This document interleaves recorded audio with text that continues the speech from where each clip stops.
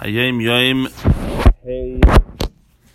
Nissan, the 5th day of Nissan. Says the Rebbe, first of all, it was a Shabbos that year. So the Rebbe says that when we say in Ritzei, which is the special prayer for Shabbos and benching, Bal HaYeshuos, Beis D'Gusha, Uval HaNachamis, Beis Refuya. At first you do Bal HaYeshuos and then Uval with a vase. Apparently there was confusion in some Siddurim. It said both of them with a vase. Val HaYeshuos, Val HaNachamis. There's a principle of the 3 letters of Beged Kefes that if they're after the letters of like the vowels in Hebrew, the Aleph, a Hey, a Vav, and a Yud, then you do it with a then it's a refuya. Then you don't emphasize the word. So I think over here, I guess, because who Bal HaYeshuos, who finishes with an Aleph, and then technically, seemingly, it should be Val HaYeshuos, but for whatever reason, grammatical reason, over here it's not the case, and it's Bal HaYeshuos Uval HaNachamis. This obviously brings to mind those of you who have a good memory from a month and a half ago, the Hayom Yom about on Reish Chodesh, we say Zachrenu Hashem Elokeinu boile toiva ufaktenu voile v'racha. That over there it's also the same kind of question, and we'll have to speak to the medaktikim, to those who devoted their lives to grammar, to find out the mystery and the of this rule. Okay, for the core of today's Hayom Yom, says the Rebbe, Azmur Amar the Maimer Azal lo mekayim shalad mechabdei al od mechabdes mekayim. There's a statement in Gemara in Masechta Tainis which says that a person doesn't honor him. A person honors his place. Right? So, on its simple meaning, a person's place doesn't honor him. He honors the place. Perhaps just the first thing that comes to mind is a politician. Right? A politician, some would say the place itself honors the person. It's not true. You honor the place. If the person's a lowlife, they don't cease to be a lowlife because they happen to be in office.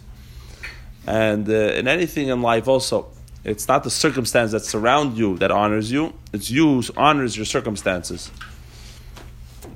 People end up in a lot of situations. The question is the person where they're at personally. In any event, this is a Gemara. I'm sure there's many ways to interpret the Gemara.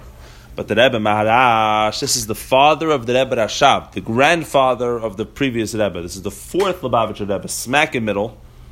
His name was Reb Shmuel, passed away at the very young age of 47, I believe. So he said the following. Kavod, the word kavod has 2 translations, 2 translations. Lashon kavda, it comes from the word of like a liver. Why would I say the word? It comes from the word kavda, kavod. Because the Gemara, the Midrashim translate on the pasuk "Kavod leiv parei," that the pare's heart was heavy, and they said it became thick and cold and insensitive like a liver. That's what they translate. Mechabda, right? That's how they translate it. Nas libe kavod, and also the word honor means literally honor is signifies the revelation. What does that represent in the Kabbalistic understanding? It's a gili or makiv naila. It's a revelation of a encompassing illumination, a very high encompassing illumination, which means that it's like an aura that surrounds the person. Kavod means that the person doesn't just have internal traits, but they have something which is beyond description about them, some intangible thing, which the person is an honored person, which that he brings that to the table. So then, how are we translating it in this statement of the Gemara, Masechta Tainis? The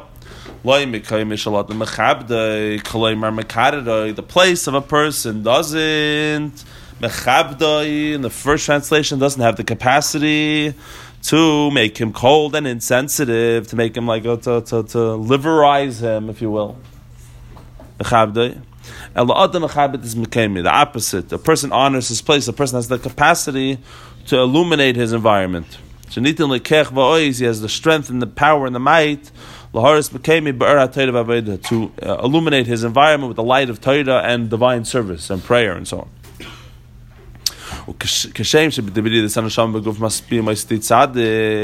like when the soul comes down into the body, they administer an oath that he should be a tzaddik, which it's explained that Shavua Zuhu,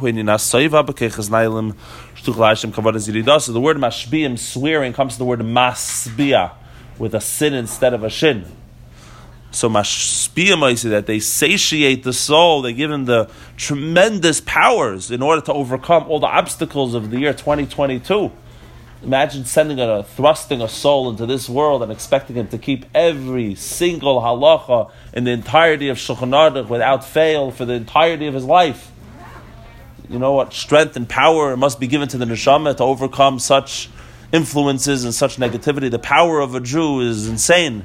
So he calls that koiches nailim shetucha lahashlim kavadas yidas, that should be able to carry out the intent and the purpose of its coming down into this world. So that's in general coming into this world, that we give him that strength. So too, very interesting. Whatever place you find yourself in, it means Hashem has given you strength for that place. Now you have the power to fundamentally transform the Upper East Side. Right? Because if you live here, or if you're hanging out here for a period of time, that means you've been given the strength to transform the place. There's a letter of the Friedrich Rebbe where this is Hayom Yom is taken from, where he says about how his father told a certain person who was by him that he said that he's a teacher, he teaches Torah, he's a Malamed, and he also happens to also give Divrei Torah on Shabbos. That's his contribution. So the Rebbe Rashab told him, Le'eze matara, for what purpose? Heviacha Hashem Yisbarich, that Hashem bring you from a certain city by Vilna to this city in Kherson. If it was just in order for you to be a Melamed,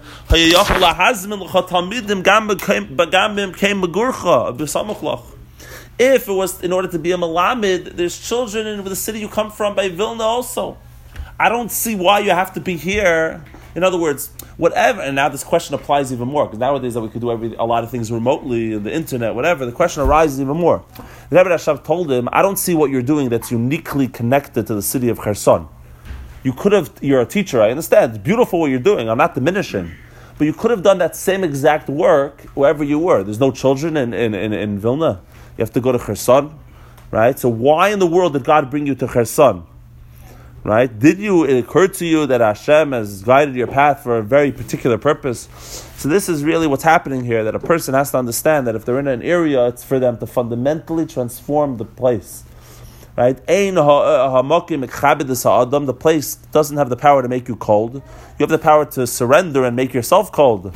But rather, you have the power to totally illuminate and transform the place. Also from the same letter, it's a very long letter, elsewhere, he tells him the Friedrich Rebbe was very disappointed with the guy. You know what this guy was doing? He was doing a lot. He used to say over Chassidus during Shabbos in the shul. He used to teach a Shir Gemara and Mishnayos publicly. And the Friedrich Rebbe tells him, it's beautiful what you're doing, but you missed the boat. You understand? This guy is mamish. Seemingly he's making things happen. He tells him, no, this is not what it's about. And among his words, he says, my father had such big hopes for you. You're so talented. You're so smart. Wherever you go, the place has to turn into a sviva of chassidim b'anshe ma'aseh. You have to create people, a community, a surrounding of people who are chassidim and anshe ma'aseh and doers of mitzvahs and so on and so forth. So we see the power of, don't underestimate your power, in other words. And realize as we go into the Rebbe's 120th birthday, in a couple of days, that the Rebbe Moshe Rabbeinu passed away at 120. The ultimate sheer force of Moshe Rabbeinu is manifest, and it's manifest in us nowadays. We're the Rebbe's feet, we're the Rebbe's soldiers, and everyone don't underestimate yourself. And it's called the Alter Rebbe's Hakdama to Tanya. He calls it a nivish shel sheker, false humility. When a person says that you can't hold me responsible, that I'm not capable, and the Rebbe says one of the biggest tactics of the Yetzer Hara is self-pity, and he wrote it in English. Self-pity, from the greatest tactics of the Yetzer Hara. Stop having pity on yourself and saying, I can't do You can do, you have the power, and we're going to transform the world together. Everyone have a great day.